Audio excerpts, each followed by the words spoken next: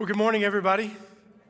Good to see you guys here at our main campus. Welcome to you guys that are joining us online. So real quick, before we jump into the end of our Grow Night series, I want to let you know what's coming up next. So we're going to be doing a prayer series, and this prayer series is focused around this idea. Does prayer really work? Right? And conceptually, I think if you're like me, you have had times in your life where you prayed for things and it didn't come true. Anybody? Right? Like you earnestly believed and you did what people told you to do and you said the prayers in the way they told you to pray them. And then in our minds, it didn't work. And then what happens sometimes, because we really don't always understand how to respond to that, we have people come up and say, but God did answer your prayers. Yes, no, or maybe. Okay, well, that doesn't always work when you're praying for something that you love, something that you want to change, something that the answer of, well, God did answer your prayer. You know, God always answers prayer. And when that prayer was no and you lost somebody you loved, or that prayer was no and a relationship broke up, or that prayer was no and things got rough in your life, understanding conceptually why we pray, what does it mean when prayer's working or not working, how do we communicate with God, how did we watch Jesus pray, and then how do we learn from them, I think it's important. Like I think each one of us need to look at it, and I think we need to come openly with our, discussions or questions about, does prayer really work? How should I pray?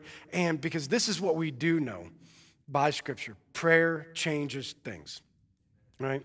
And there have been people, unfortunately, inside of the church, because we've missed this, and we've asked for something and we didn't get it and we just stopped praying. Right? And we just, but we want to teach you to be a church that prays expectantly. Right? Like we want to be a church that prays, and we expect God to act. We expect God to change things, and we need to be that type of a church and that type of a people. So come back with your friends, bring people. I think it'll be a great series as we learn to pray together and as we learn to trust God together and understand conceptually what it means to pray.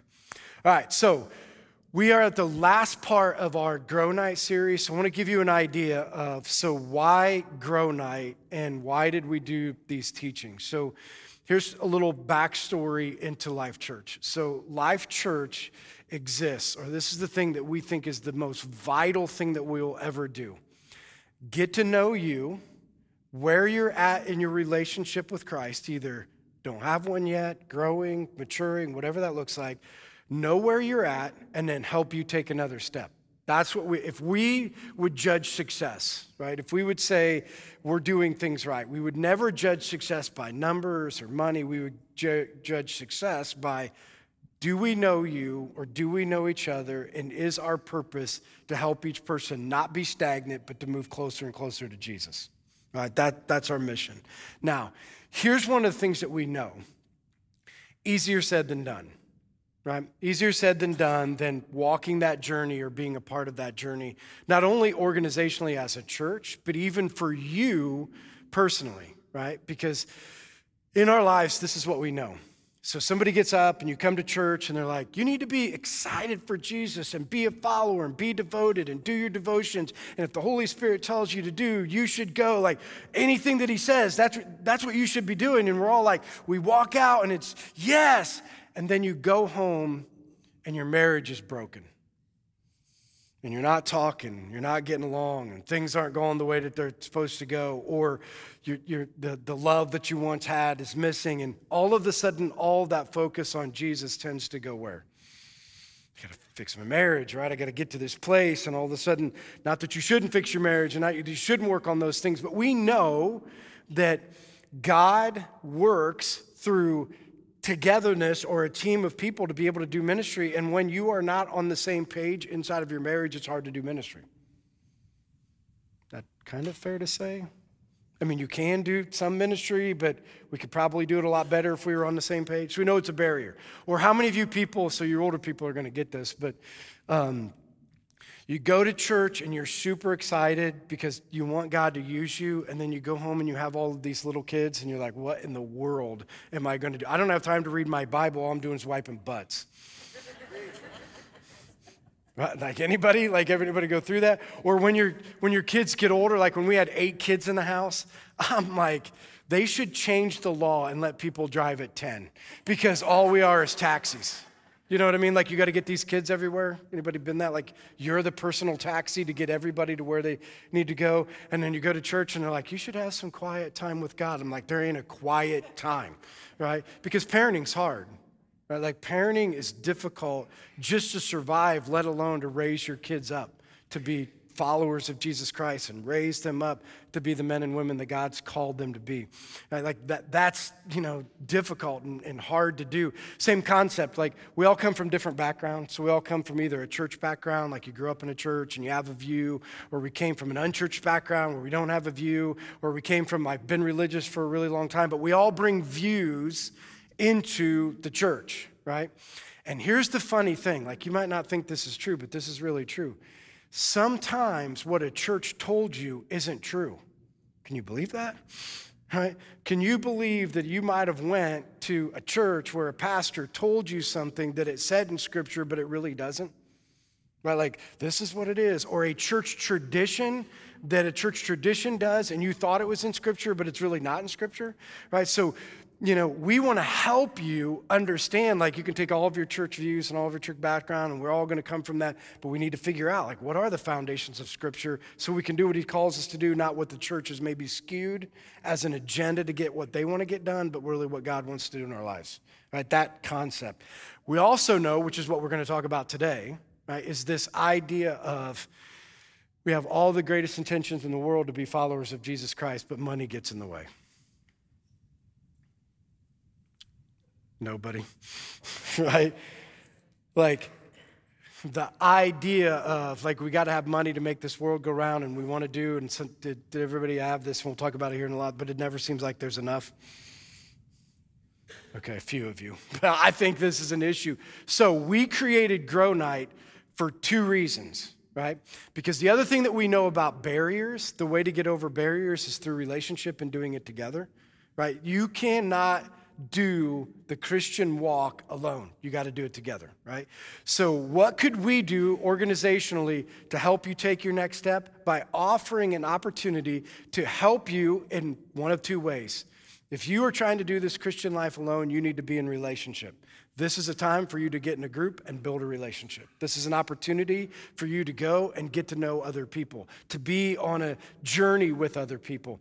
It's an opportunity for you, if these are some of the barriers in your life, to go and learn together with other people, because in these classes that are discussion-driven, it's not that there's this teacher saying, this is how to do it. It's all of us saying, but we've been doing it this way, and we need to learn, and they're talking, you're learning from other people's experiences, right? Like that's how the classes go, so you could overcome those barriers. The other thing is this is what we know, right? This is the other reason that you should think about Grow Night. So a lot of you are out there saying, well, I don't have a problem in my marriage, and I'm really good with my money, and I know the Bible front and back, so I don't really need this. So here's what I want to tell you. You know what Scripture tells you? So if you know Scripture front to back, you know what it tells you to do? If you know all of those things. Older women, what are you supposed to do? Train younger women. Older men, what are you supposed to do? Train younger men.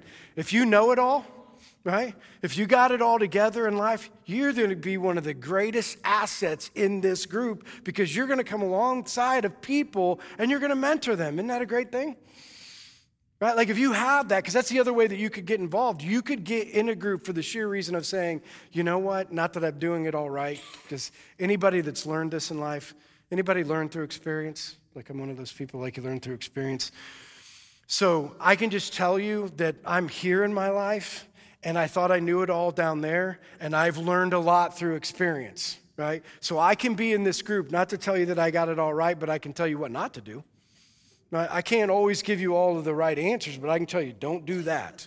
I've tried that and I've tried this. So we'd love for you to get involved in that and be a part of it. So after the service, my encouragement is to you is that if you're not already in community, if you're not already in a group, Grow Night is a great opportunity for you to do all of those things. Get involved, get in relationship, be a part of, and again, help people take their next step towards Jesus.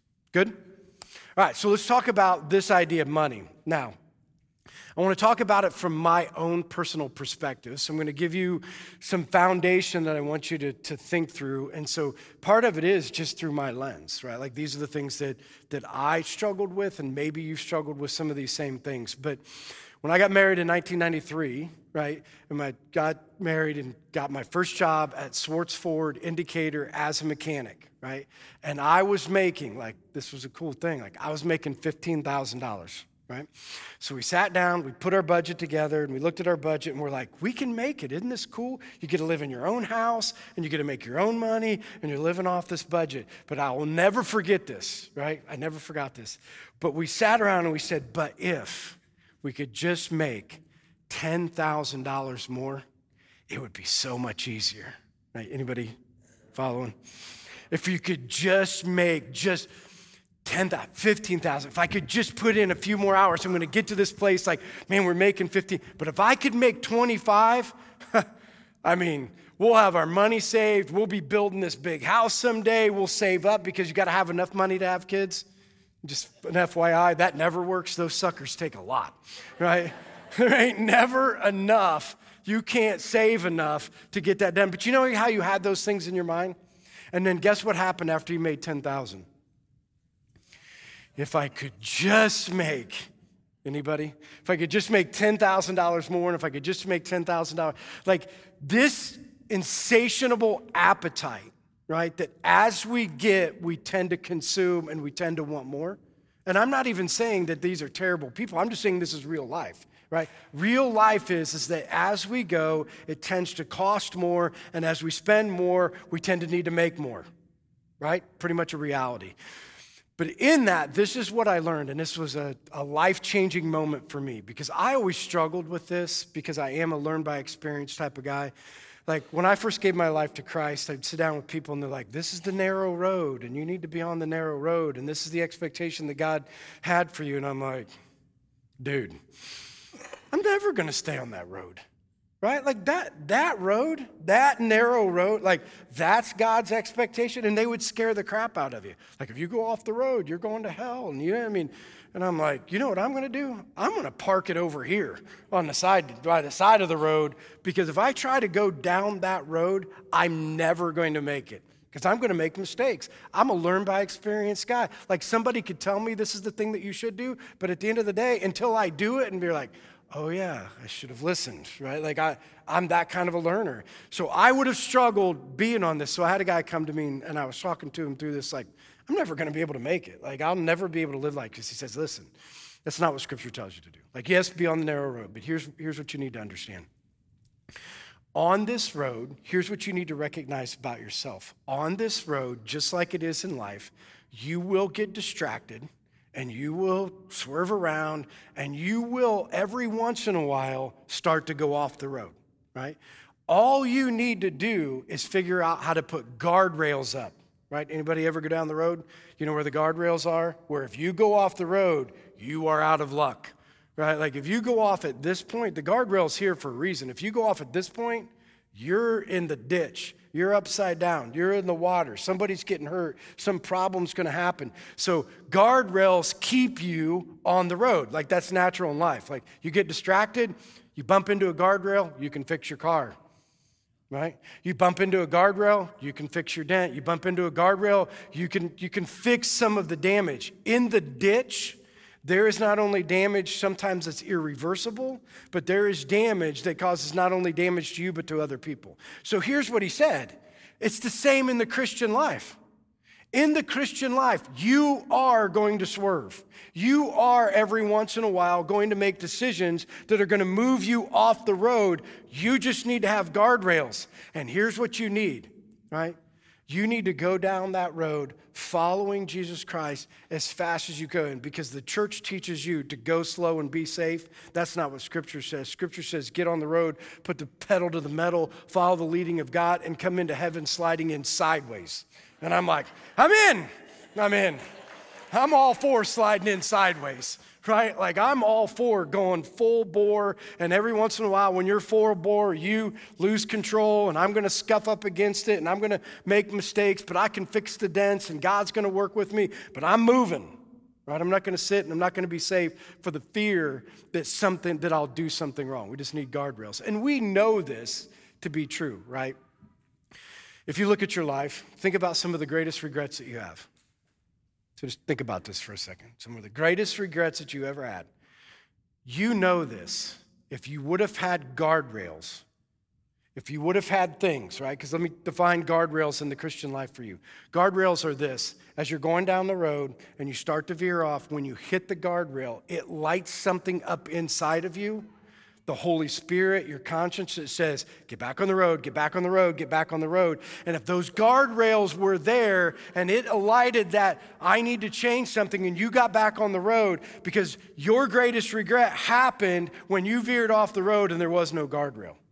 And you look and say, if I would have put a guardrail up in place, like we know this, all of us that are raised kids. Here's what's the funny thing about church, guardrails, the whole concept. You know, in our lives, or even in Scripture, it says that probably your greatest regrets will come from two areas of your life. Sex or sexual immorality, and what do you think the other one is? Money, right? The greatest regrets of your life will come from sexual immorality and money. So the funny thing is it says a ton about it in Scripture, but you know what's weird? But we don't really talk about it much in the church, right? Because nobody wants to hear the money message. Because you're all like, are they passing a plate after this? Is the budget down? Like, is there a budget? Is this the money message because they're running out of money? Yeah, no, but here's the concept. Here's what we know. Like, you're a parent, I'm assuming you've had this conversation with your kids. So when you sit down with your daughter, or you sit down with your son before they date, you know what you tell them? You better have some guardrails. Because you know what's going to happen? I know you're going to say, well, I'm never going to have the issue, and I'm never going to be tempted, and I'm a godly young woman, I'm a godly young man, and we would never put ourselves in a position to make a mistake. Like, that's not the way that it works. Here's what you've got to pre-plan for. Pre-plan that you are going to be in a position to make a mistake. Pre-plan that the temptation is going to come up. Pre-plan that once you get in this place, you better have a guardrail, right? Nobody tells their kid, well, when you're in the back seat with that guy, try to figure out where your boundaries are. True? Ain't no boundaries happening in the back seat. Just telling you, right? You're past, but if there was this, like, I'm not going in the back seat, or just the concept of this, like, so as parents, and you're not home and your kids are up in your room, they're like, oh, they're just up there watching TV with their girlfriend. Sure they are. I mean, sure they are, right? Like that, being upstairs with your girlfriend, nobody being home, there probably should be a guardrail because I doubt they're up there playing tiddlywinks, right? Or chess. Right? Like, I doubt that those are the things that they're doing. I doubt that they're just playing games. Like, the guardrail is, you probably shouldn't be in the bedroom alone, right? This all makes sense, right? Guardrails. Well, the same concept should happen with money, right? So the idea that we need to have guardrails in our life when it comes to money so that when you get to the place, which we all will, Scripture tells us this, because the number one competitor for your heart is money, that when you get to this place where you're going to want to be veering off, that you're not going to end up in the ditch, you're just going to be like, oh yeah, I need to get back. Are we good? All right, so 4 guardrails, we're going to look at those. So 4 guardrails, and again, the first one that we're going to be looking at is going to be in Matthew 6, but here's what I want you to see before we talk about money. I forgot to say this. Here's a misconception, right? The misconception when you talk about money is, if you think that people who have money, who are rich, who have no debt, and are in good financial shape are where God wants them to be, that is false.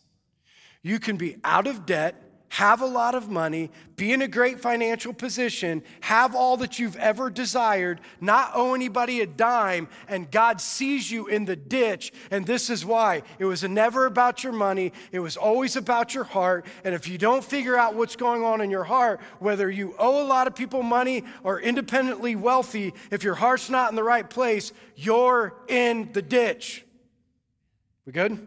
All right, so we got to make sure that we look at what he wants us to look at, which would be our heart. All right, so Matthew 6, starting in verse 24. So this is going to be the first guardrail we're going to look at. No one can serve two masters. This is verse 24. Either you will hate the one or love the other. You will be devoted to one and despise the other. Here's the first guardrail. Before you put any guardrails up in your life, you got to make a decision. Who's your master? Now, I know for us, this conceptually doesn't seem right because we're not living in a day where, you had masters per se. But here's what Scripture is trying to tell you. Every single person in this room, right, has a master. Every single person, right? Here's what you know, right, from the concept of having a master. A master tells you what to do, and you do it, right? Like, that's what happens. So when you get up every day and you make a decision, right? So here's where we're at. So you get up every day and you make a decision. Why do you make that decision? Because your master is driving you to make a decision. Does that make sense? Like, you get up every day, you make a decision out of what's driving you. What's driving you has become your master and will be the decisions that you make in your life, right? So you have to figure out from the beginning who is your master, right? Because if you don't understand this, because some of us are out there like, ain't nobody my master, right? Ain't nobody over me. No, listen, you cannot serve two masters. This is what he's telling you. There is nobody in this world that's not mastered. Not anybody in this world that's making decisions free to themselves. You're making decisions based upon who you've decided is the master of your life. And here's what he says. For all of you guys that think you can have dual loyalty, it is false. You can't have dual loyalty. You cannot have two people mastering your life. You'll either hate the one or love the other, despise the one. That this just conceptually doesn't work. So he says, you have to decide that who's going to be your master. And for all of us, when you're in church, this is the first thing that comes up. Isn't it funny that he talks of it like this? We think that we got to decide whether we're following God or we're following Satan, right? Isn't that how you naturally think? Like, I got to decide who's going to be the Lord of my life, God or Satan. Isn't it funny? I love this about Scripture, and I love what Jesus does, because Jesus understands something about Satan that we forget, right? Here's what he understands. Listen to what he says next. You can't have two masters. You cannot serve both God and what? Money. Here's what he understands about Satan and the schemes of Satan. Satan understands, you know what Satan understands? This is really cool. Satan understands that he has no authority over your life. Isn't that neat? Like, Satan gets that he has zero authority over you, right? Like, he cannot master you. He can't make you do anything. In fact, we all know this, right? There is no authority. Right? Satan has no authority over our life. All we have to do is claim in the name of Jesus Christ, and what will happen? The demons will flee, right? Satan has no place, no authority, no anything in us. But here's what Satan knows, right? I might not have authority, but I can get leverage. You know how I get leverage? Making you love stuff. That's how I get leverage, because here's what he knows. If I can leverage what you fall in love with and it draws you away from Jesus, it worked the same way, right? I don't have to worry about authority. I don't have to worry about being in that place. All I have to do is get you to serve things, and when you serve things, things now become the authority. Because things are now your master, and things are now the things that drive you in everything that you do. So we've got to make a decision. So how do you make a decision when he says you're either going to serve God or you're going to serve money? How do we make those decisions? Now think about this. How do you make decisions on who you're going to serve, right? Think about it this way. So when you go in for a job, and you sit down with somebody, an employee's trying to get to know you, and usually as somebody who's going to come to work for somebody, here's what you usually do. What's in it for me, right? Like, how much vacation, how much this, how much that? Like, What is it that this job can promise me that would make me change something in my life? So we make decisions on who we serve based upon what they promise, right? Is this making any sense? Right? So we make a decision based upon what they promise. So here's the problem. Money promises things that don't come true. Anybody ever felt this way? If I just had enough money, I would just be content. If I just had enough money, we wouldn't have these problems. If I just had enough money, anybody that's just had enough money, guess what you realize? It's a false promise, right? So when we choose to serve money, you know what it comes down to? You trust money more than you trust God. Right? Like when you get to these places where I'm making a decision based upon what gives me a promise that I'm going to believe in, you are believing in the promises of money and things over the promises of God. So when you make a decision, this is what you got to decide. Who do I trust more? Right? So when I'm putting up these guardrails in my life, I've got to decide who do I trust more and how can I put my faith. So first guardrail, who's going to be my master? Right? You've got to figure that out. You've got to have it in there. And as soon as you start following something else, you're going to hit the guardrail and you'll be like, oops, I got to get back on the road. Okay, here's the second one. Second guardrail is this. How do you find contentment? So how do you put up guardrails that when you start becoming discontent, it'll wake you up and move you back onto the right track? Because here's the problem. Here's what Scripture says. This is really important. Scripture tells us the opposite of contentment, there's no middle ground. You know what the opposite of contentment is? Greed. If you are not, and I know you don't want to hear this, because this is the funny thing about church and the way we read Scripture. There are socially accepted sins in the church today. Let's just be honest, right? There are socially accepted things that we just say, well, you know what? People are greedy, and so no big deal. But if somebody is this, anybody tracking with me? If somebody is this, but you know what the funny thing is? In that same scripture where people will pick out one thing that they're against, in the same part of that scripture is greed. Like, I'm against this. God says that this person will never inherit the kingdom of heaven. Well, guess what? You know what he says about greedy people? Greedy people will never inherit the kingdom of heaven. Did you just want to take that one out? And you know why people do that? You know why people tend to take things out? When we rage against sin, things that we don't accept, you know why we rage against it? Because you don't have a problem with it. You know why people don't rage against greedy people? Because most people have that problem.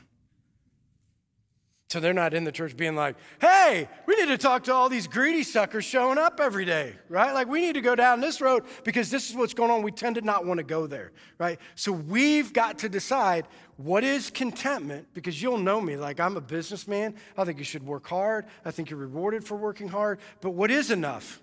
Anybody ever have this issue? Like, what is enough? Right? How big is my business going to grow? How much should I do? How much do I need to make? How much do I need to have? Like, trying to figure out what those things look like. Now, here's what it says in 1 Timothy 6, talking about contentment. But godliness with contentment is great gain. So he's saying a godly person should be content, and if you are, it'll bring great gain. For we brought nothing into the world, and we can take nothing out of it. But if we have food and clothing, we'll be content with that. Those who want to get rich fall into temptation and a trap into many foolish and harmful desires that plunge people into ruin and destruction.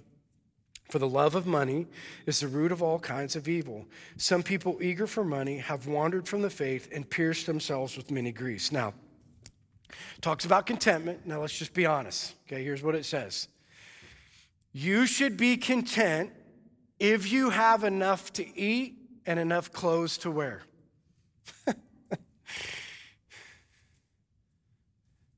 Come on. I'm thinking, is there another line? Like, what about a house and the car and the golf cart and the boat? I mean, the modern conveniences, right? Like, what about those things? But he's just flat out saying, you know why he puts it like that? Because, again, that's your basic needs. And I'm just saying, if you're with me, it's a struggle to wake up every day and just think, God, I'm just so thankful that there's food in the fridge. Anybody else? Like I'm just so thankful that there's food in the fridge and I have clothes to put on. I have way too many clothes to put on. And there's way more food in the fridge that we could ever eat that you normally throw out. And I should just be okay with that even if I have to walk to work and my car's a piece of junk. Anybody else struggle? Anybody else like that contentment's hard to find? Right? Like that issue right there, we really have to search our hearts because we live in a world where that is not practiced, nor is that talked about, nor are we celebrating being content that you have enough to eat and that you have, food in the refrigerator and clothes in your closet, right? So we've got to figure out this. So what is the middle ground? What does it look like? How do we live in this? And how do we understand not to be greedy in the midst of the United States of America, which is you have way more than what you need? Fair? Right? So I'm going to use an illustration. Can I use you, Joy? Eli, you want to come up too? Come on up. On the whole stage? Yeah, you got to be here in the front. You're used to being on the seat. You want to be the consumer or the hoarder? I don't know, it's hoard. Huh? I'll Okay, hoard. yeah, you'll hoard. Okay, so Kaylee, come over here to where you see you. So now, I want you to think about this. So we're talking about this idea of we got to figure out how to be content, which is this road. Right? So there's this road. This is contentment. If you read scripture, this is what contentment talks about. This is what he asks each one of us to be on. And we should have guardrails that should keep us from going off the road. Now, when we look at it, it's very easy to look at consumer, right? Because here's the consumer. The consumer is, and you might know these or you might be one, right? You have some bills to pay. Right? And then once you're done paying your bills, you have this leftover, and however fast you can spend it, you're spending it because you got a lot of needs. Maybe not you, but people out there, right? Like you have this list of things I've been waiting for, and I have a little extra money this month. I'm going to spend it on the jeans that I need, the clothes that I need, the car that I need, the boat that I need. I'm going to consume everything I have. And then I'm going to run out of money, and I'm going to try to make more just to consume more. And we're all looking at this person being like, boo, right? Like nobody likes the consumer. Everybody's like, you probably are going to hell. Like that's probably, the church looks at the consumer and says, you're frivolous and you spend your money on just you and it's all about you and we're not going to celebrate that. You should never be that way, which scripturally we shouldn't, right? We shouldn't be a consumer.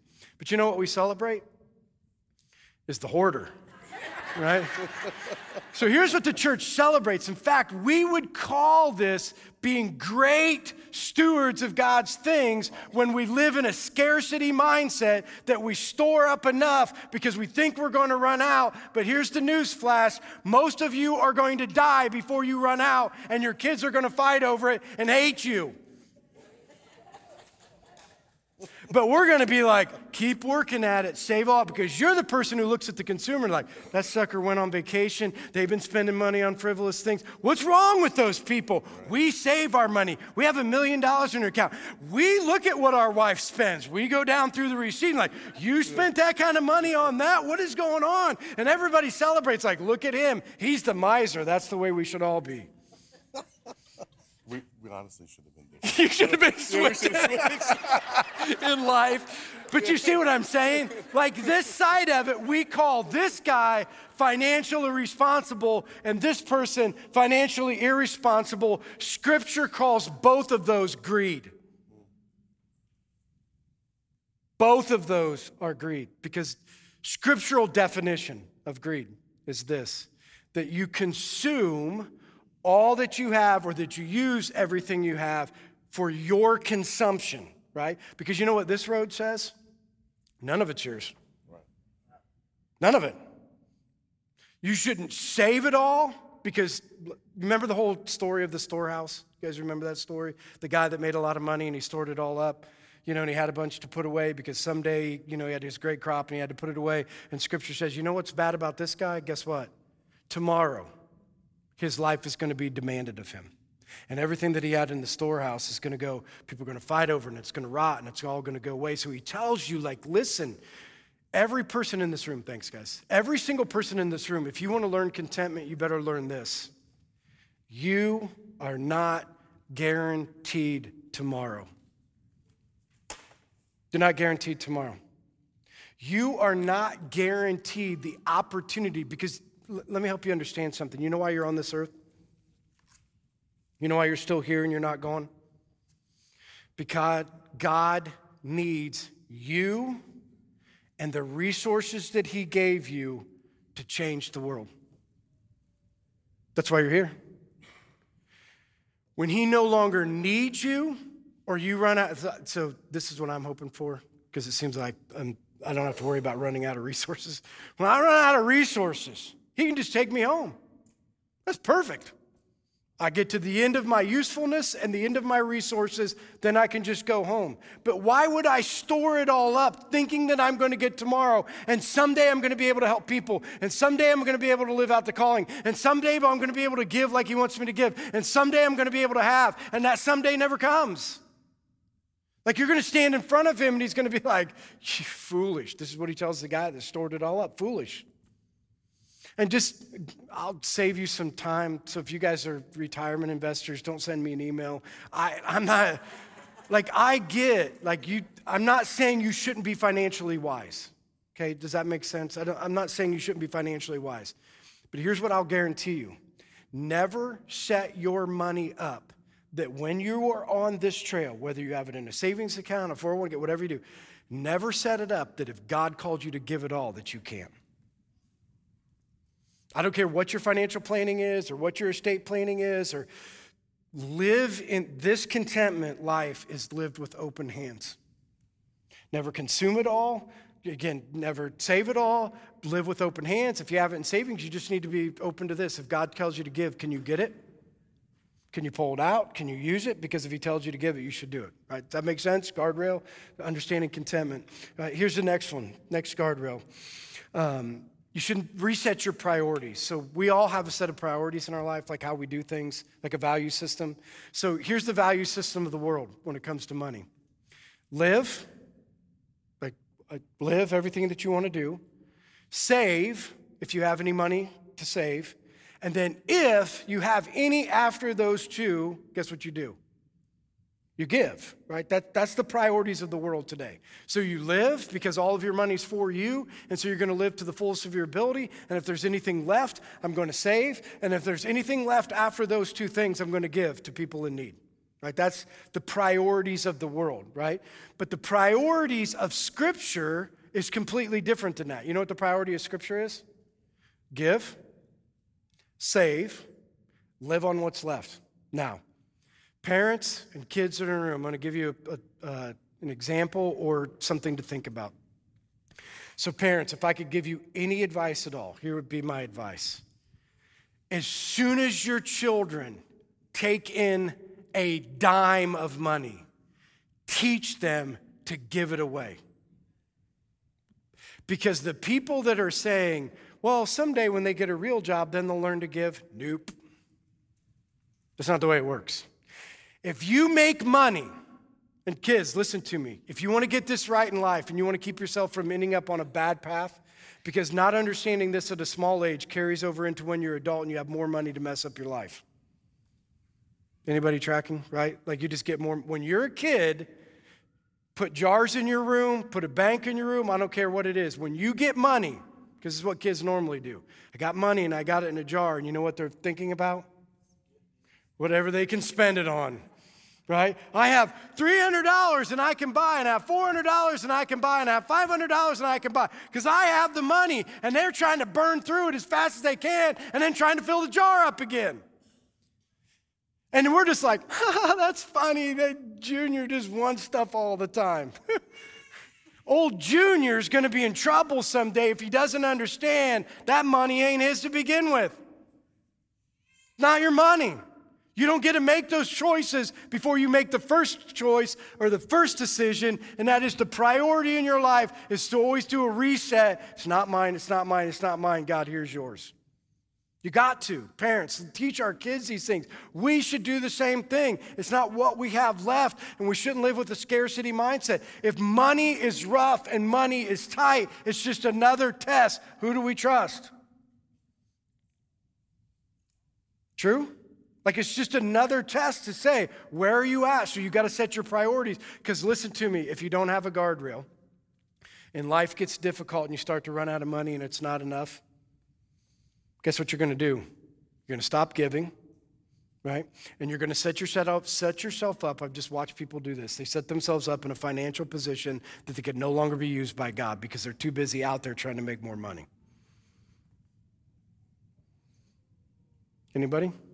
Right? Like you got so much because you've consumed so much. And now when God says, I need this of you, you're like, I can't do it. I'm always gone. I'm always working. There's always this going on. I have no opportunity to be able to do those things. So it's reset your priorities and understand what the priorities look like. Here's the last one.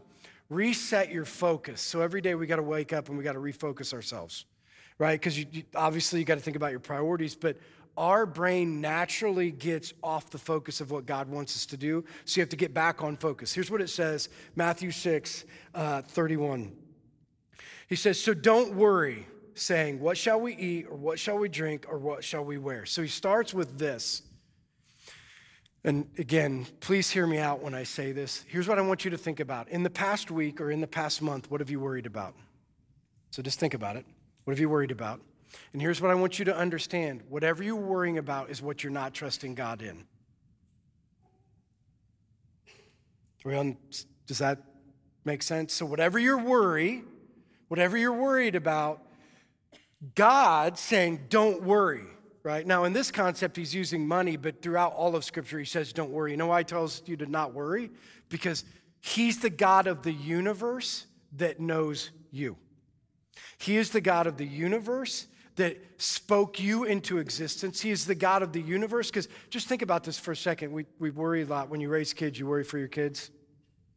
Any parents worry for their kids? Right? You worry for your kids. Yeah. So here's the question. Does God love your children more than you? Absolutely. So what are you worried about? Do what only you can do. Get on your knees, pray, do the things that you're supposed to do. Why are we worried when God said, I know your son, I know your daughter, I know your husband, I know your friend, I know these people, you have to trust me. So he's saying in this concept, you know what you're going to struggle with? This seems weird that we're going to think about this, but you're going to struggle with this mindset all of your life, not having enough. Don't worry about what you're going to eat. Don't worry about what you're going to wear, because you're going to have a natural tendency to be focused on running out. You're going to be always focused on not having enough. Then he goes on and he says, for the pagans run after all of these things, and your heavenly Father knows that you need them. He brings it back up and he says, listen, I don't know why you're worried. I know what you need. Do you think I'm not going to give you what you need? I want you to think about this. Do we trust that God knows you and is going to give you everything you need? Because I know we say it, but you know how hard that is to trust in?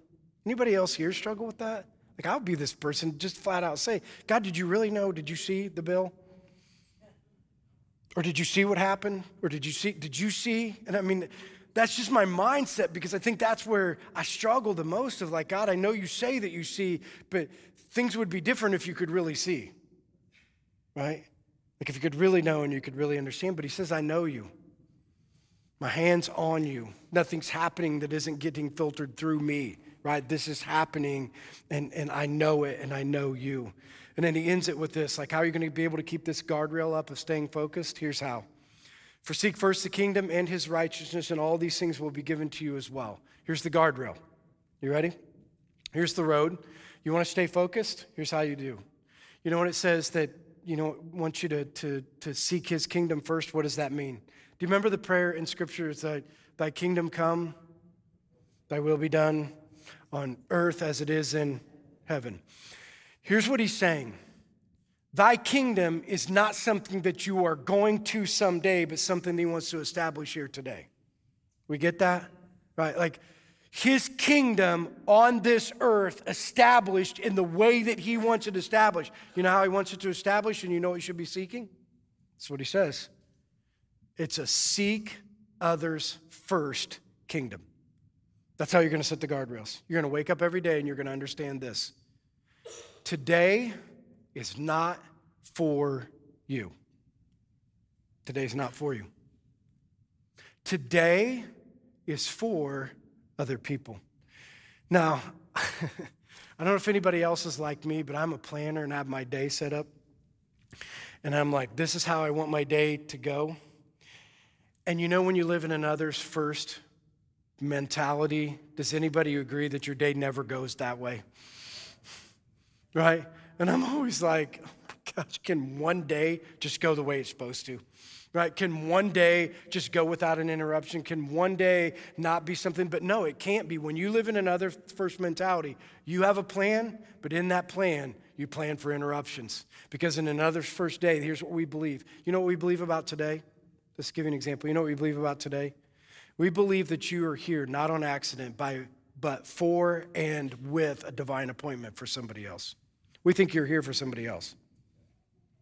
That's why you're here today. That's why you showed up today. Not for you. You're not here just for you. Like, you're going to get filled up and God's going to do some things. But you know what we learn? Everybody who's went on a mission trip learns this. When you serve other people, what does it do to you? Anybody?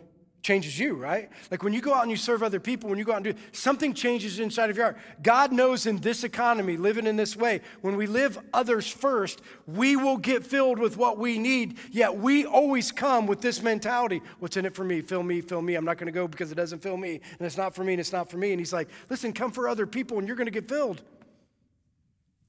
True? Like, come to serve other people and you're going to be filled and overflowing and you're going to be able to give. But when you live with a me first mentality, no matter how big the fire hose is, you will never be full because you're selfish, right? So he says you need to be able to have that guardrail and you need to seek his kingdom first. Now, the worship team's going to come back up. I want to end with this. So Mark 10, 42 through 45, here's the concept. Here's what he knows about people. The disciples were walking with Jesus, and as he's walking for Jesus, you can read this in the beginning of this chapter. But in this, they were sitting there, and Jesus was talking about he was going to go to heaven someday, and he's going to sit on a throne. So when he did that, the disciples' natural response was, well, so you're going to be there, but where am I going to be? Like, which throne am I sitting on? On the right, on the left, down the row a little bit? Because naturally, right, this is what happens naturally. Naturally, Christian people who walk in Christianity and become religious elevate their status above other people. No? Right, like, I'm better than because this is what was happening with the disciples. This is a real life thing. They're like, we're better than the rest of these people, so we deserve the thrones. So Jesus is like, okay, does that make sense? Are we not making sense? Because I want to make sure we're getting this. The disciples were like, because we're followers of Jesus, we deserve something that nobody else deserves. Is that a better way to put it? So what Jesus says is, you know, and he does this a lot in his ministry, time out, time out.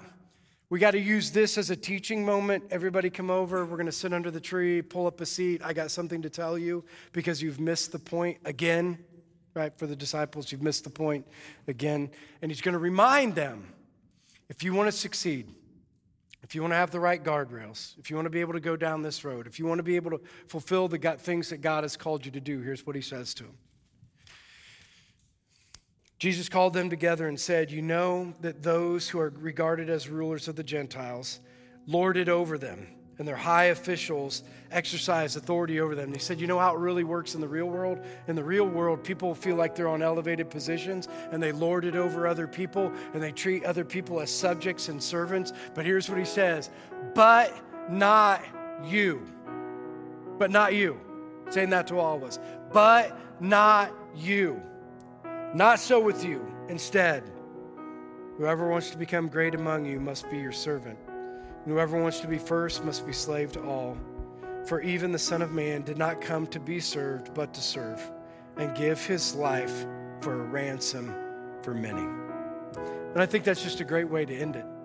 Because this is what he tells us. You want to take all of this and you want to boil it down, and you want to be able to get it right. And this could fit in of all things, and money's just a part of it. If you want to stay on this road and have the right guardrails in life, remember why you're here.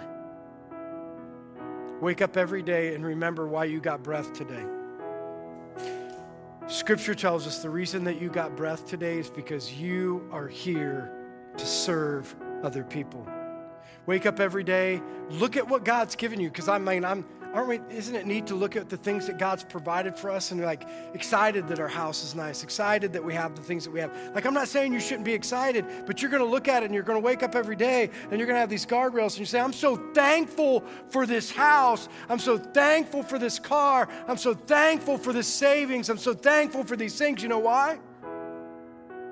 Because in another first mentality, God, use it for other people. Bring people to my home. Use my vehicles. If you want my money, thanks for giving it to me. I'll give it back away. If there is somebody in need, thank you so much that you gave me the opportunity to be able to give it away, because those who want to be first will always be last. But for those who want to be servants of God, for those who want to stay on the road, everything that you have is available to Him.